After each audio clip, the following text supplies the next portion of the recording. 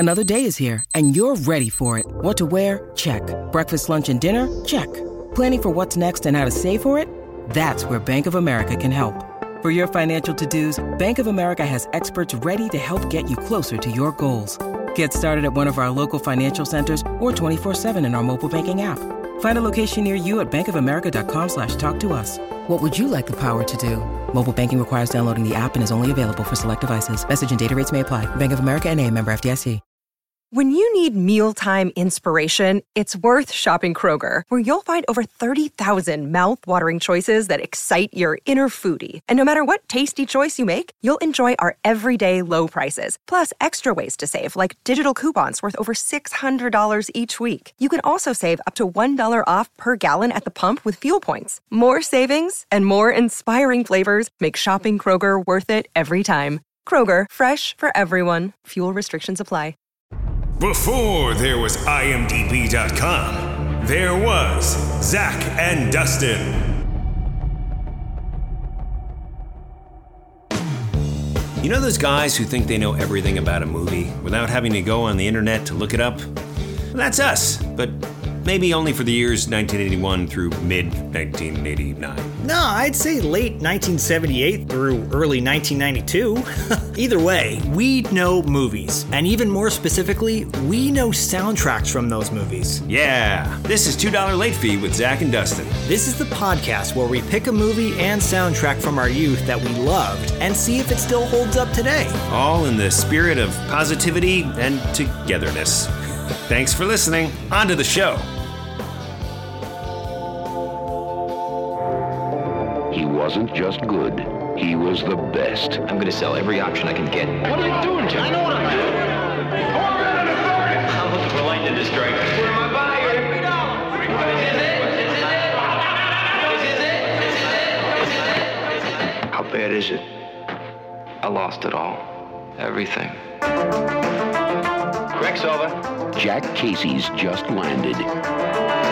7th Avenue, two together, go! I don't have half of what you have. In a world where the pressure's off. I'm on the street, I feel good, man. I feel exhilarated. I go as fast as I like. Street sign says one way east, I go west. Now, Jack Casey's climbing back.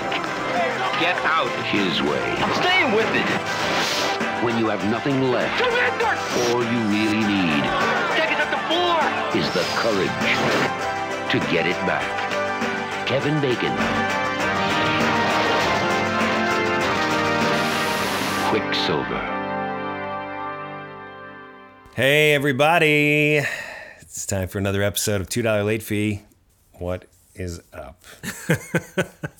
Coming at you hot. It's high energy. Today's movie, Quicksilver, starring the one and only Kevin Bacon. He's French, that's why I pronounce it that way. And the song from the movie is called Lightning by Roger Daltrey.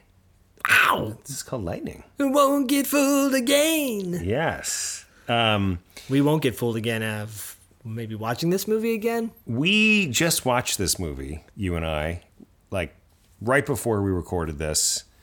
This is the first episode where we've just watched the movie and rolled right into the recording. And I need to be upfront, and I need to say that, you know, I loved this movie as a child when it premiered in 1986. Yes. Another movie from 1986. Premiered on Valentine's Day. Valentine's Day. Take your lover to see Kevin Bacon. That was the tag, I'm sure. And I just feel a little bit like puzzled by it now, having just watched it. Like, really? Things that I thought were cool were not as cool. And story-wise, I was a little bit confused at points. Yeah, I could see that. Kevin Bacon plays a character named Jack Casey, who was Smiling Jack Casey. Smiling Jackie, which we learned just like at the end of the movie. Yeah. That's his nickname. Yeah. Jack Casey is an arrogant stockbroker. What is he? Yes. Yeah, something like that. Yes. Stock guy.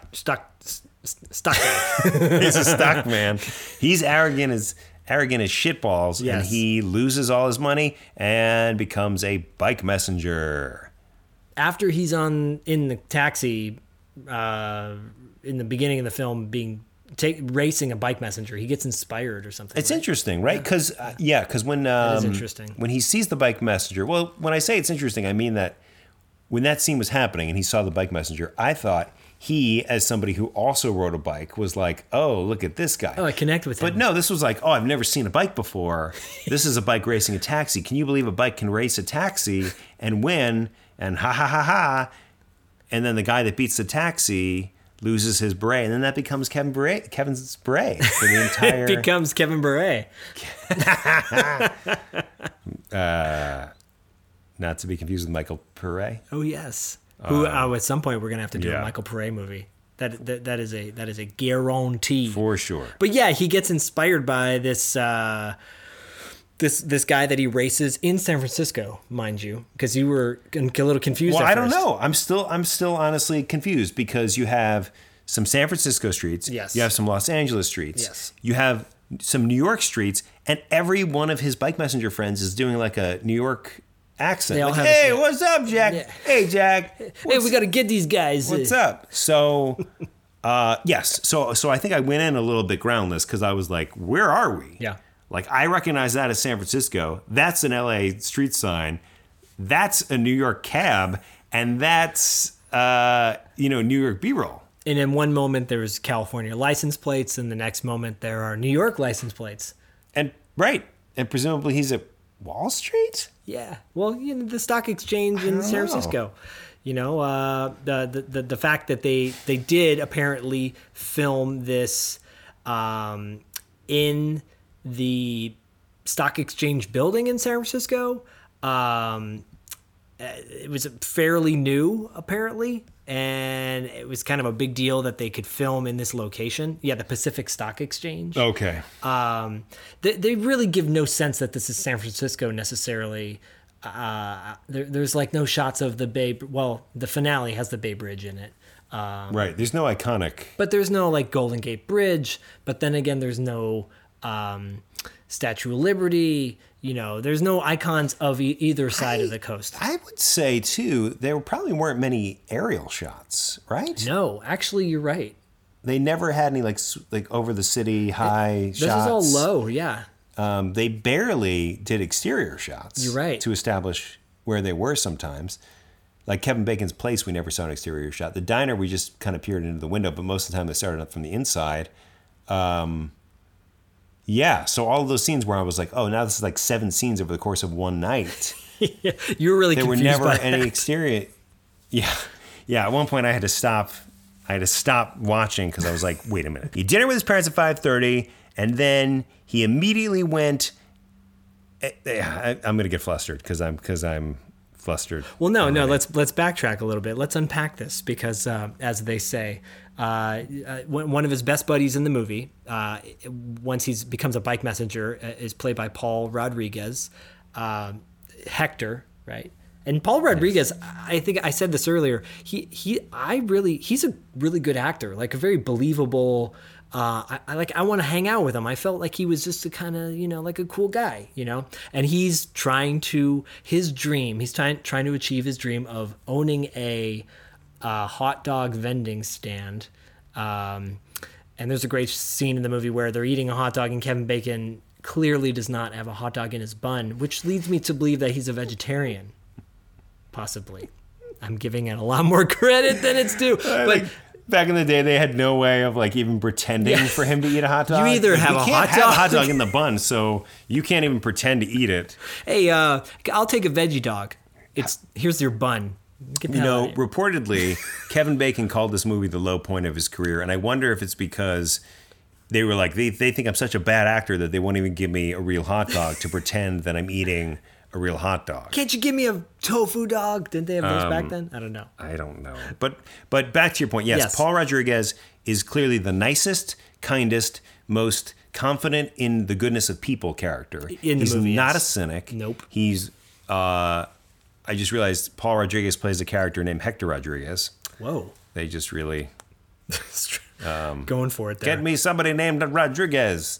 It's also a Gabe Kaplan character who they named in homage to Welcome Back, Kotter, which to me is my favorite sitcom of all time. So, is it? Yeah, I love that sitcom. I didn't know that. That and Three's Company, but that's a whole other story. I love some Three's Company misunderstandings. I love when I find myself in a Three's Company misunderstanding. Like, wait, you thought that behind the door that I was doing what? No, I was just organizing coins, not giving a foot massage to Mrs. Garrett. Mrs. Garrett, it's totally wrong.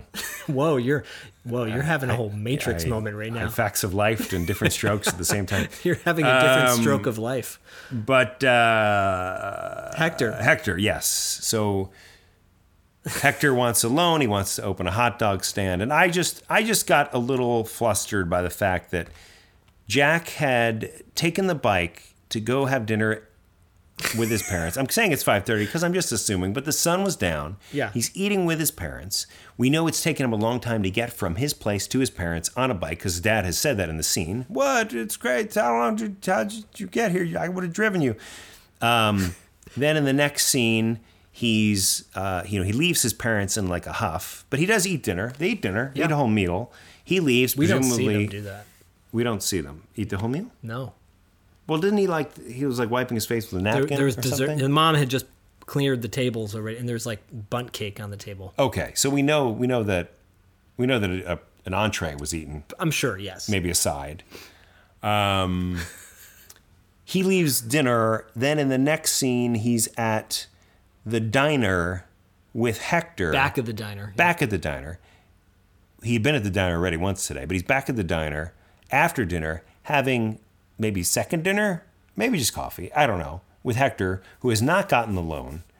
Oh, Hector's eating a hot dog now. Oh, right, Hector's eating a hot dog. And Hector says, have you ever had one of these things? Meanwhile, 20 minutes earlier, they're at a hot dog stand. My God. I'm just saying.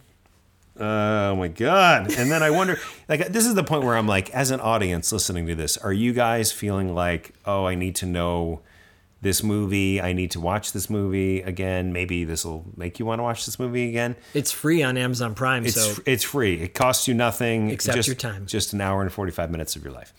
But really, you could, that's nothing. So then he's with Hector, and then the next scene, I've already forgotten the next scene, but it's like another night scene. Oh, he goes to the art gallery. Yeah, they're at the art gallery. He has dinner. He has another dinner. Then he goes to the art gallery, his girlfriend's art gallery. He's in a different outfit every single scene. Yeah. Every scene he's in a different outfit. And then he goes from the art gallery to back to his house. He finally goes home, and then he starts working on special stockbroker formulas. Yeah, and that's when Terry, played by Jamie Gertz, the amazing Jamie Gertz, who we're introduced to earlier in the film as kind of being like a drifter, could be a teenager, like a tomboyish, runaway beauty who shows up at his house looking for a place to crash for the night. Yeah, and that's very presumptuous to me because you said it out loud. You're like, that's very presumptuous. She has only been to his place one other time when she got into a bike accident and he said, I will fix your bike wheel. So he brings her back to his place to fix the bike wheel.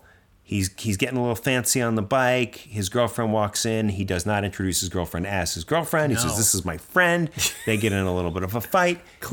Understandably yes, so. Jamie Gertz leaves awkwardly. And then from there, she's like, I would like to spend the night here because you have a big place. And I thought you have a big place, so I'll just take a little corner or whatever. You know, your girlfriend won't mind. I just think that's that's just very, and she does say, like, they clearly thought about this in the screenplay. She's like, I was going to call you, but you don't have a phone. Yeah. So it was like, because in my mind, why didn't you fucking call? Before you're going to just spend the night on someone's couch. It's just weird. It was a weird exchange. I'm going to be angry about it. No. Just like, well, it's funny because, I mean, I remember when we were discussing, like, the next movie we were going to watch, which what was it going to be and why, and I have like a lot of fond memories of this movie as a kid. I remember as a kid wanting to be Kevin Bacon, idealizing this movie way more than it should be idealized. Yeah. It's funny how your 10-year-old brain works versus your 40-some-odd brain works. When you look at something and you go, you pick up the pieces that you only want. I wish I could do that now in life. Only picking up the pieces of the things I want. Yeah. Because I'm watching him going, he's got a badass bike.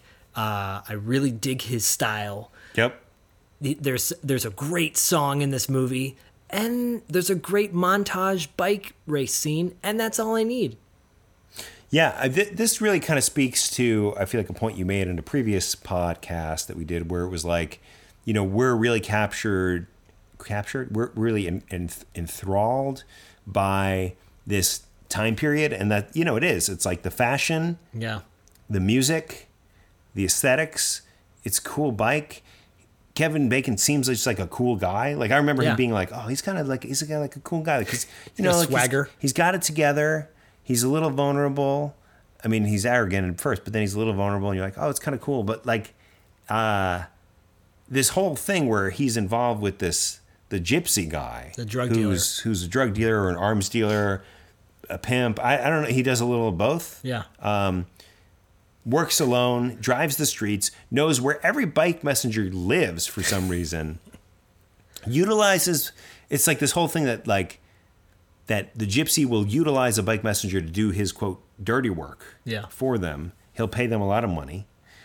Which he's doing with Larry Fishburne in the time, who plays Voodoo, another bike messenger who Kevin Bacon has like a love-hate thing with, and a great race. That is a great race. It is a great race that they do throughout clearly San Francisco at that point. Yeah. But it's a strange thing where like this gypsy guy is like, well. He just like calls out to bike messengers like, I call, you listen, or you answer. And then his accent is not like that. No. And he has a mumble too. He's got a stutter mumble. Yeah, stutter.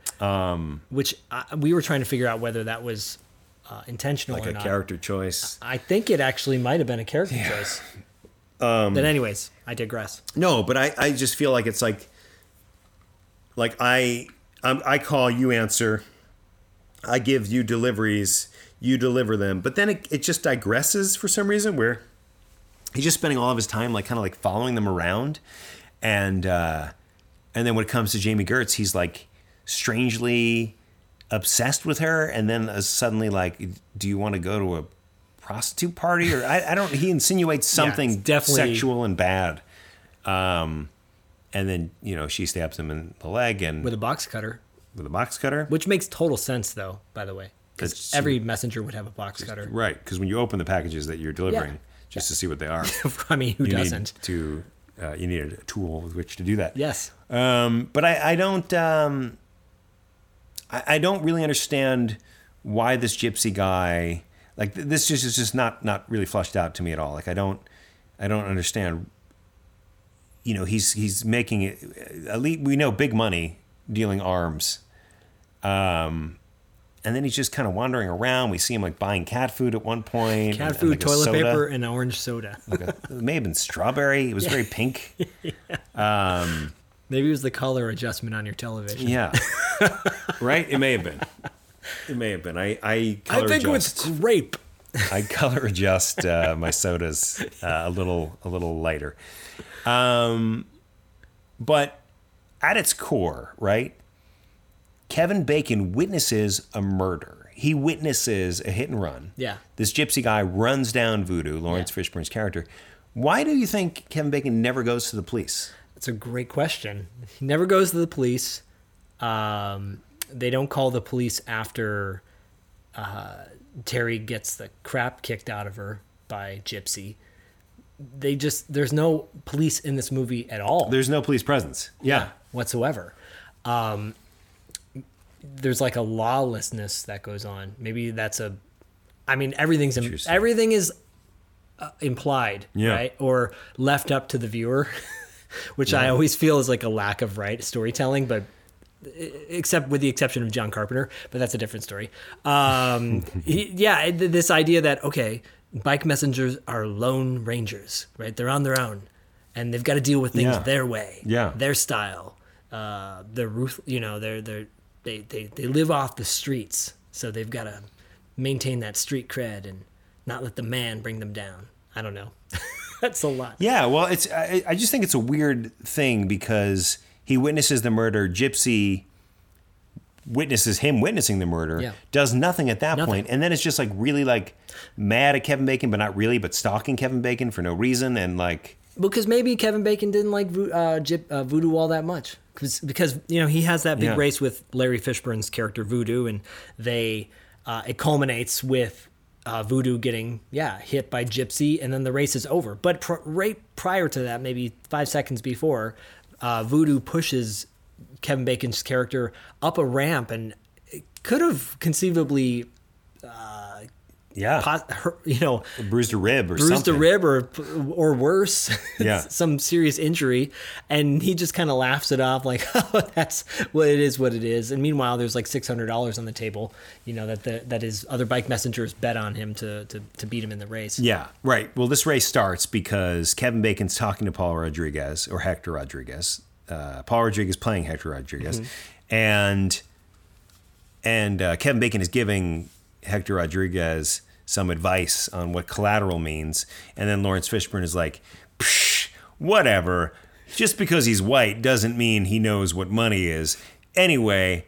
And then somehow this like just diverges into like a oh yeah, well, he could beat you in a race any day because that has everything to do with stocks, right? And then they just start throwing people are just throwing $100 bills on the table all of a sudden. Everybody's just got $100 bills, and they're like, I want in on some of that action. Jack will win. Then they don't set the parameters of this race. Nope. Suddenly it's like dawn, and then they're racing through empty streets, but then the streets aren't empty. Voodoo cheats in every way possible during this race. Every way possible. And Jack, he pushes on. Yeah. Doesn't give up. And then it's just like, Voodoo, that crazy guy. He got me. He pushed me into a flatbed. And then, and then Voodoo gets run down. And Jack seems to be traumatized by it. And then he's just like, no, back to work. I'm not going to call the cops. And meanwhile, I'm going to work on 2 of the other major plots that are going on in this movie. My family, or 3. There's like 4 plots going on. His parents, he's at odds with his parents because he lost all their money in the stock exchange. He's dealing with the love triangle between his girlfriend and this 17-year-old girl, Terry. And then he's got Voodoo Gypsy on his ass, wanting to kill him for witnessing a murder. And on top of that, he's trying to help Hector get his taco stand, or his hot dog stand. Forgot already. And so there's a lot going on, actually, if you think about it in this movie. Were you being like subconsciously racist? Yeah, well, there's a lot of subconscious racism. What do Mexicans know about hot dogs? That's what I'm saying here. And why is that a big thing in San Francisco? Yeah. I don't see it. I used to live up in the Bay Area. I didn't see a lot of hot dog vendors in San Francisco, but, I saw that more of a New York thing. Yeah. There's a lot of Right, because it's in New York. That's the thing. There's a lot of, inherently kind of racist comments in this whole thing. This is a very racist movie. It is, actually.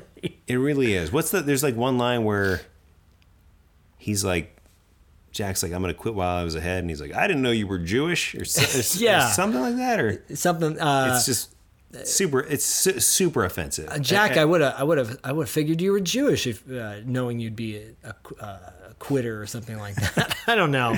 And then he says to Hector, Jack says to Hector at one point, "You Mexicans never give up," or something. Yeah, something like that. It's so terrible. Yeah, it's really I was like, whoa now. But at its heart, at its core, it's about a man who has everything, loses everything, right, and gets a second lease on life. Yeah, and seems to understand that. He does in his defense. Yeah. Like Bacon portrays that very well. I feel like a guy who he knows that. Yeah, he's a good guy. Yep. And the culmination of the bike versus car scene at the end. Yeah. It's with Gypsy taking quite a header off of the Bay Bridge, the constructed Bay Bridge. It was pretty memorable because the car just gets destroyed and destroyed. Yeah, he's just like a man on a mission. Like, I will run down Kevin Bacon no matter what. And once that's cleared out of the way, it's like, oh, okay, on to like the happy ending. Yep. It's got this silly, Who do you think got the $100 once Voodoo was run down? Like, that's a great question. What did they do with all the money? Did they give it back to everybody? And then who? I mean, I like to think they gave it to Voodoo's family. If he had family, that they sought them out. And Yeah, were like, this is all for you, because he died doing a fucking race that we bet money on. Meanwhile, your son was a drug dealer. And Gypsy ran him down because he was taking money from him or something like that. Skimming from the pot. Shorting him. Yep, a little bit. Yeah. But there are some great bike scenes in this film. There's a great montage of a bike dance-off kind of thing. Good montage. There's a lot of fun montages. The song in the movie, "Lightning" by Roger Daltrey, it's a great song. It's such a great kind of like anthem, get your blood going, workout song. Because you and I both are fans of like that workout music. Oh yeah. But every song outside of that is not really good, in my opinion. Yeah. It's just kind of they feel like they're all B-sides. Like they just kind of skimmed from whatever they had in the vaults. Yeah. We'll take this one. This is an upbeat song. This is an upbeat song. Nothing really kind of stuck with us. I would agree with that. Yeah. I would agree with that. Yeah. But Lightning. But I guess that. More to the point of the song that we're talking about, that song, you don't maybe need another song outside of that. And then the synth soundtrack on top of it. Do you know, was this song Lightning? This was one of those, like, he was contracted to do this for the movie, right? Yeah, they wrote this song for the movie. For the movie. The music video, which you can find on YouTube, is terrible. It shows Roger Daltrey in the recording studio recording it. Yeah. I think it's only available on like his anthology CD, and if you can track down an old copy of the Quicksilver soundtrack, which I remember as a kid finally finding it we had this record store by my house called Rainbow Records. Such a cool spot, Rainbow Records. They had the best selection of like those little pins, that you put on your jacket, and the patches, and on your denim, on your colors, yeah. And I remember finally getting the soundtrack on cassette and putting it in my Walkman, and the first song coming up, Lightning by Roger Daltrey, and then every song after that being just a complete waste of time. And it was the same feeling I had when I got the Iron Eagle soundtrack, which had the great song One Vision by Queen on it, but then the rest of the soundtrack is a bunch of drivel that wasn't even in the movie to begin with. Right. That's so disappointing. That's really criminal. It's really dumb, because you're just like, oh, I love all these songs in the movie, and then they're not on the soundtrack, and you're like, what? And then like it's some contracting thing or whatever. The nice thing, I guess, about Lightning being the first track was that you didn't have to fast forward to find it. No, I would just rewind it. Yeah, because sometimes they did that. Sometimes they would put the best song 4 songs in. Yeah. And on a cassette. That's a nightmare. You got what a wasted. Too far. And if you don't have that number count on your Walkman, which if you didn't have an iWood, then you were screwed. Yeah. Because Sony didn't do that. Then you'd have to wait the whole time. Or you'd have to flip it over and just kind of go for it. Yep, and you just want to hear that one song. Yeah. Yeah. But those movies, like, they didn't get it. I feel in many ways our generation's trying to fix that, because that's why we put these things up on YouTube, and then we can borrow it from and these like Fast Times had the same deal, heavy metal had the same deal. I get that, but like this came out in 1986 when Lost Boys, I think, came out maybe a year or two later, which had one of the best soundtracks, or Rocky IV even. Rocky IV even. Why do I sound like Snagglepuss? But going back really quick to Tony Banks. Heavens the Murgatroyd. Tony Banks did the soundtrack, and I love the soundtrack. It's great. Outside of the fact that we romanticize a lot of the 80s movies. Right. There were a lot of 80s movies that have these low periods where you're just like, oh, we got to speed this up. But it didn't feel like, overall, it didn't feel slow to me as a movie. I wasn't like, oh, that felt like 2.5 hours or whatever. And I feel like as an overall feeling, movies today, I feel like are too long. Like every movie is too long. And what I like about the 80s too is like, it is like 90 minutes is pretty much average. If a movie's 2 hours, I think that's rare. I can't think of many movies that went 2 hours. When we watched this and I saw the time was 1 hour and 45 minutes, I thought that was pretty long, actually. Yeah, right. I was like, whoa, same thing. It goes by fast. Yeah. I think they just put a lot in this movie. I feel like which is not necessarily a bad thing, but they threw the kitchen sink, you know? They put a lot in. It was like ambitious without really needing to be. I don't know. But I would be very interested to note how much the studio came in and just fucked it up. Because it just feels like, he's a bike messenger. Well, he's a stockbroker. He loses it all. He's a bike messenger. But then also he's a bike messenger and his friends are involved in weird shady shit. And then he gets involved in the shady shit, but kind of not really, but sort of. And then there's a girl runaway, but she's involved in the shady shit. But then she's kind of love interest, but she's also like a teenager, so it's kind of weird. And then that's why he puts his arm around her at the end. Yeah.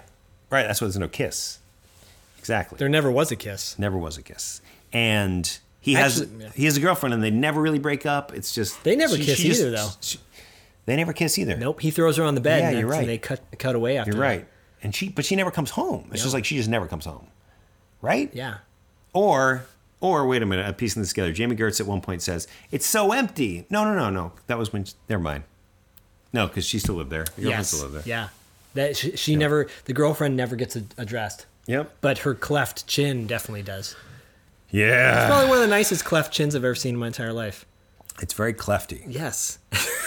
I must say, like, that was, I think as a kid, I was even like, this is a really interesting person. And then we looked her up on IMDb, the actress that plays Rand, which I guess is short for Randy. I don't know.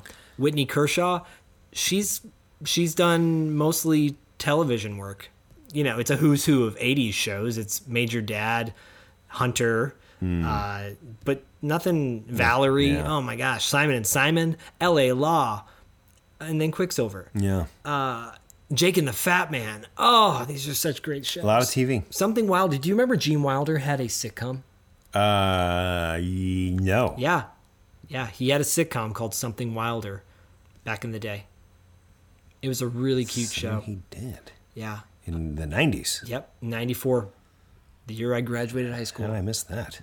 But I thought she was really good in it, actually. I thought that storyline was compelling. The fact that she goes off with two guys in their car to go party is really shady.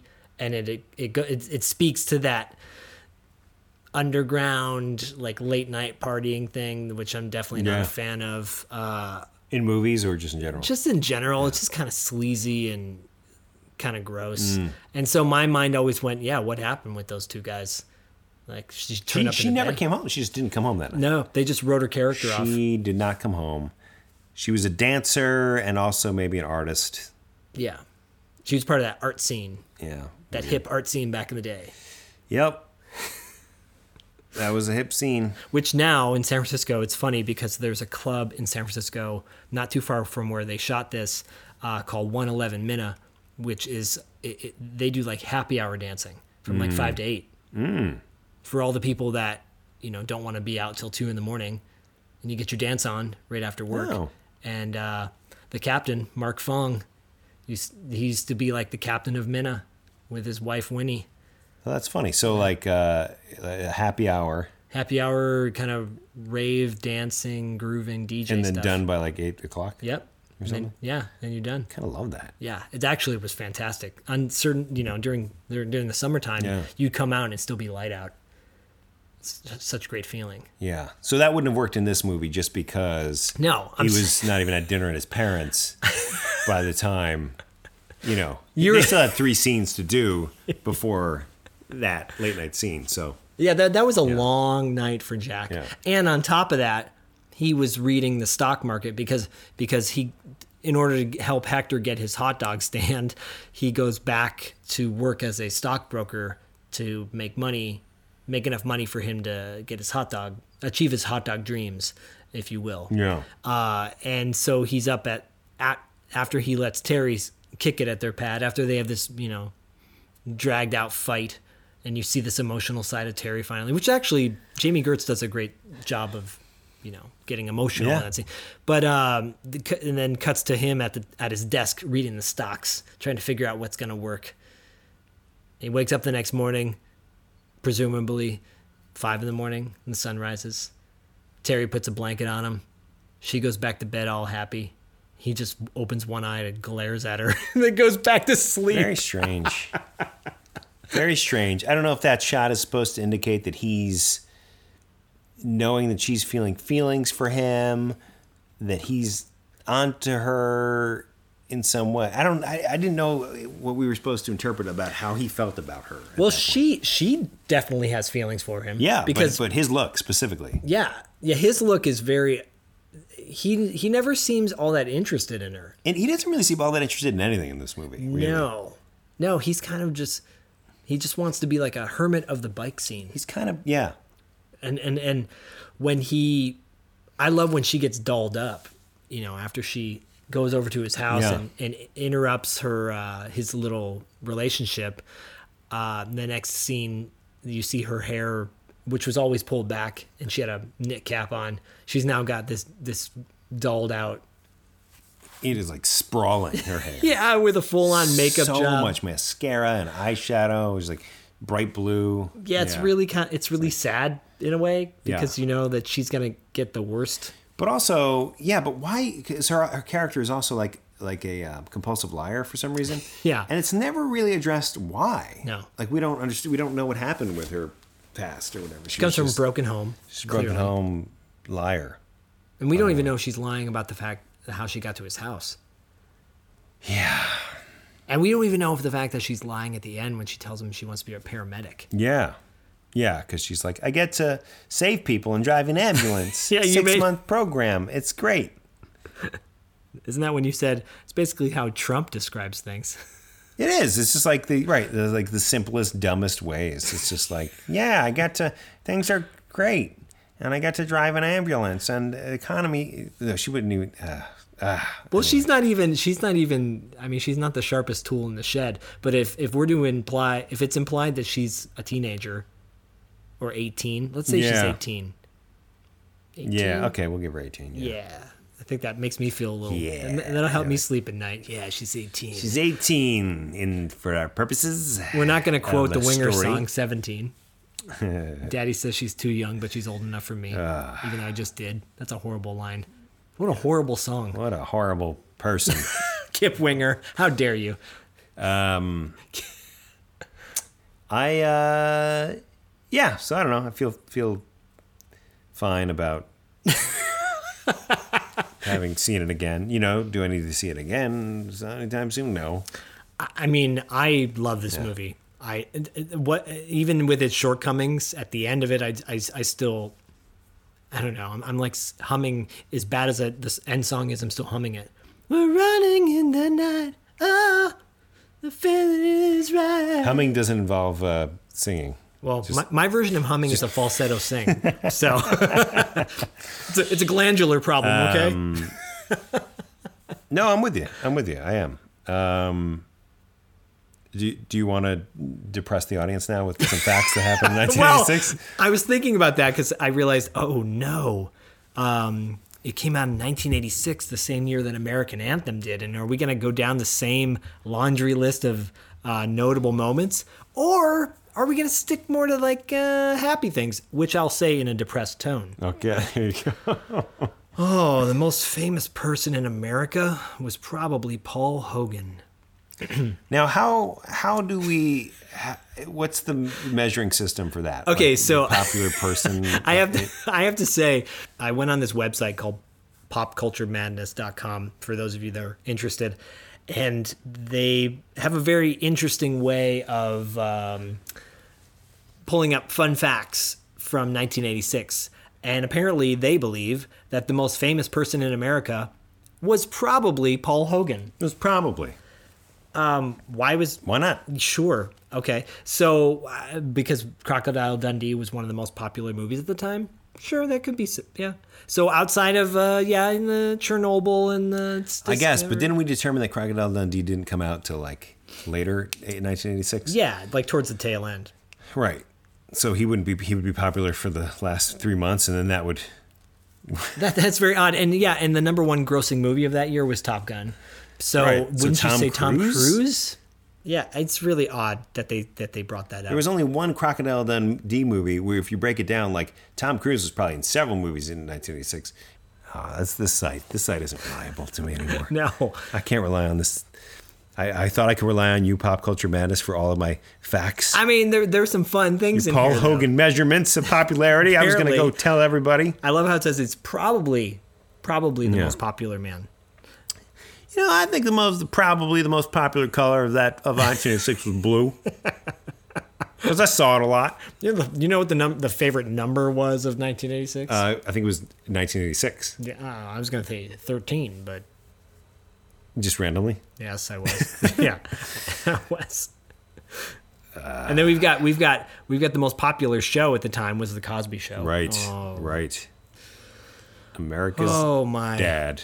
America's self-described dad. But if you go down that list of outside of that show, you got Family Ties, Cheers, Murder, She Wrote, Golden Girls, Night Court, Growing Pains, Moonlighting, Who's the Boss. These are like iconic shows that have really stood the test of time. Yep. And then the Cosby Show. Wow. And then shows like The Real Ghostbusters came out and My Pet Monster. You're not a fan of My Pet Monster, are you? Well, my brother had one. I just didn't. I didn't really understand the point. I didn't get the point. It's just a stuffed animal with a chain on it. But they really advertised it like My Pet Monster. Yeah. But I don't know. Take him with you on a picnic. Yeah, Top Gun, as you said. Yeah, it was the number one movie. Number one movie. Yeah. So what's this probably Crocodile Dundee? Come on. I know. Or Paul Hogan. Golden Child. Yeah. It's crazy to me, too, that in the top three, it was Top Gun, Crocodile Dundee, and Platoon. Yeah. Platoon is such a depressing film. I'm not to say that depressing movies shouldn't be in the top 10, but typically the top grossing movies are like blockbusters and like fun comedies, or the fact that Platoon, which arguably is one of the most depressing war movies ever. It's probably a different podcast. Yes. For us. I mean, I guess so. You can get into the depression. But you're right. Yeah. Depressing Vietnam movies. Yeah. It's just surprising to me that it beat out Karate Kid Part 2 for the number 3 spot. Right. But again, like, we don't have any quantifiable numbers. This is just some site. Yes. Well, this is from Box Office Mojo. Okay. But I want like number, like it could be beaten out by like $1. You know That's what I mean? Very true. It could have ran in more theaters. This is true. I don't know. From a global perspective, more people are probably watching Platoon because of its historical significance than they are Daniel LaRusso's second bout. Do you know anybody who says, "Oh, my number one movie of all time is Platoon"? No. That's a good thing, I think. No, but I don't know. Other than you, I don't know of many people that I can name their favorite movie. Really? Yeah. Yeah, I know people like, oh, I enjoy that movie or whatever, but like, it's my number one movie. It's my you know what I mean? desert island pick. I don't think Platoon would make a lot of desert island picks. No. Or My Pet Monster as a desert island toy. Would Quicksilver make a desert island pick? For me, it would be in my top 20. There's no way Quicksilver's a top, like a desert, like you're by yourself and you only have this many movies. You're gonna no. Well, how many movies could I pick? I'm gonna say 5. Oh wow. Oh okay. Then I already know. Yeah, because it can't just be like your entire collection to bring on a desert island. Zach, it's time to get on the plane. You've got to take whatever you want, and that's it. Okay, can I take my entire DVD collection? Right. Do you want to take any clothes with you? No. No. Do you want to take your child with you? No. Your wife? No. No. Your razor? No. Your toothbrush? Your manscaping beard? Yep. Trimmer? Yep. No. Your copy of Quicksilver? Yeah. Yes. Yes. You know, I mean, in this scenario, you have something to watch it. You're right. You know, you have a DVD player and a nice and a 65-inch television. Yeah. But if I was, five movies to me is like Alone on an Island level. Yeah. Number. And Quicksilver's not. It's not going to be Quicksilver. No. Quicksilver's going to be in my top 20 though. Yeah. Maybe top 30 after watching it today. I don't know. See, because this is an important discussion because I think, and kind of a good like therapy for us because we unravel these movies. Yes. We revisit these movies that hold a special place in our heart from the 80s, but we watch them now. This could evolve into a whole other thing. Like your top 30 by the time we're done recording all these episodes could be like you hate, like it could just be the Warriors. Yes. And then a bunch of like a bunch of movies from the late 90s. That's true. Like Gleaming the Cube. Yeah, that was 90. Yeah, I think that was 89 actually, but that's the cusp. Yes. But just like, your top 30 is just like The Shawshank Redemption and The Godfather and like all the top 30 movies that like for everybody in the world. It will not be Shawshank and Godfather, but Shawshank might make its way. Shawshank is a good movie. Shawshank is I'm not. Yeah. They're both amazing films, and Shawshank at one point was in my top 10, but now it's not in my top 20, even though I love it. But I love these movies for different reasons. I love Quicksilver again for the way I felt about it at the time. I 5 years ago, or no, a little over, almost 10 years ago, finally got a bike that looked like the Quicksilver bike. Yeah. A buddy of mine built it from scratch. What? From everything. And down to the white handlebars. It was exactly what I wanted from the white. He built it for you? Yeah, for me. What? For my birthday. That's the coolest buddy ever. It was such a great gift. And then I took it out to shoot our engagement photos with my now wife. And we parked it and locked it on the beach with two other bikes. Shut up. And we walked down the beach. And when we came back, shut your face. Two of the bikes were still there. My bike that I only have for about a week. Oh my God. That's horrible. Yeah. I'm really sad. That's horrible. So the caveat, if I'm using that word correctly. Did you tell your friend? Yeah. You had to, right? And he said, he's, was not as bummed out as I was, clearly. But he was going to build me a new one. Never did. Right. Because it probably took him 17 years to build that first one. Finding the right frame. Like, he's like, I gave him several different pictures from the movie. And he goes, I will recreate this bike for you. God. So the lesson here is don't get engaged. That's really the lesson that I learned from this. Lesson here is get a low jack on your bike, I suppose. Yeah. Bike thieves. I know, the bike thieves. I've had a glimpse a few times of finding it, what I thought was my bike, but I never recovered it. But I did, within the past 5 years, buy a new one that looks 99% close to that. Oh, you just bought it?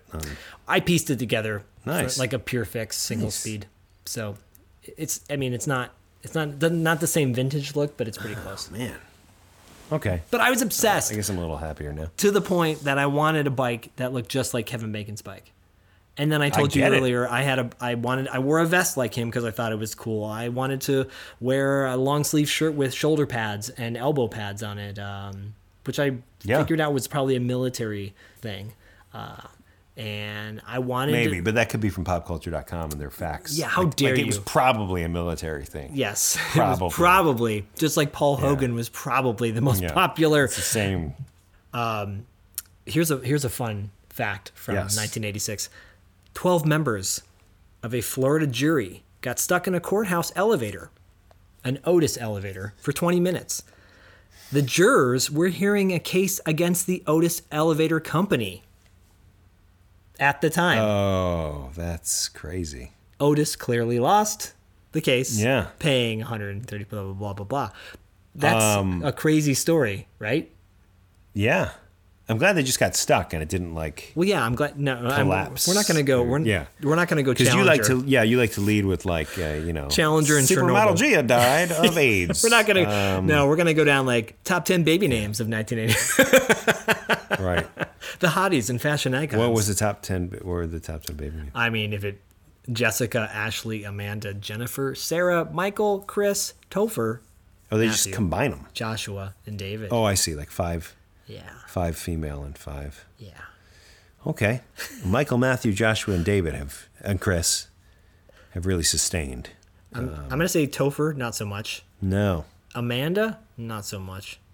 Even though right. Amanda Jones in Some Kind of Wonderful. Yes. That was the first time I heard that name, and I'm like, ooh, I kind of like that. 86, maybe. Yeah. I think it was 86. Jessica, Ashley. Who really cares? I don't know. I don't know. No, but and then on top of that, we've got the top song was "That's What Friends Are For," which just happened to be. No. We already talked about it. We already did, but there's a relevance to this. It just happened to come out the same. It was on top the same week Quicksilver came out in the theaters. Okay. So there's your connection. Got it. My favorite song of 1986, probably. Definitely Lightning by Roger Daltrey was one of them. Your favorite song in 86? Was one of them. Did you know that the price of a Cabbage Patch Kid was $29.97? It's very expensive. Very expensive. And AA batteries cost $3.38. How many's in a pack? 4-pack. That's expensive. That's expensive too, yeah. They're not that expensive anymore. No. Good work. Battery inflation. And by the way, the funny guy in 1986 was Robin Williams. Right. And why is it capitalized? The funny guy. The funny guy. That's weird. This is weird. This is a weird site. Anyway, Quicksilver. Go check it out. Thanks for listening. Bye-bye. PopCultureMadness.com. Check it out. No, I agree with you. This movie, just like talking about ones we have in the past, it doesn't hold the same emotional feeling, but I was happy to revisit it. Yeah. And ride the lightning. Lightning! I am lightning! All right, Roger Daltrey, take us out, baby. Yeah. Breaking these chains. No, trading. I'm trading these chains for wings. Right. I don't need to be a stockbroker. By the way, you can't find the lyrics to this online. No one has it listed. I checked 10 different lyric sites. They don't have it. It's not even on Roger Daltrey's private vault. I can't find it. So there was a time when my band, Chuck Norris Action Pants, back in the day, we could choose, we went around and you could choose whatever covers you wanted. You could choose 3 covers. This was one of the 3. Time has a way of pulling me apart. Something like that. All I have left now is you. I cannot wait to see what the response is to this film. To this film? Meaning And the song. When people, what are their thoughts on it? Oh, right. Like the interactive element. Yes. Of people talking about. Yeah. All right, folks. We've hit that time. Thank you, as always, for listening to $2 Late Fee. We love you. We'll see you next time. Catch you on the flip side. TTFN, and don't forget, lightning, doo-doo. I am lightning, doo-doo, doo-doo.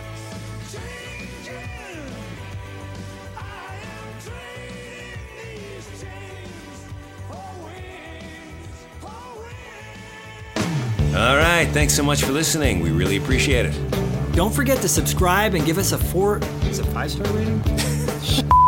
Don't forget to subscribe and give us a 5-star rating on iTunes. Don't forget to subscribe and leave us a 5-star rating on iTunes. If you listen to us on Spotify, that's great too. And you can find us on the internet. Don't forget to check out our website at $2latefee.com and follow us on Instagram and Facebook at $2 Late Fee Podcast. We'll see you next time. We did it.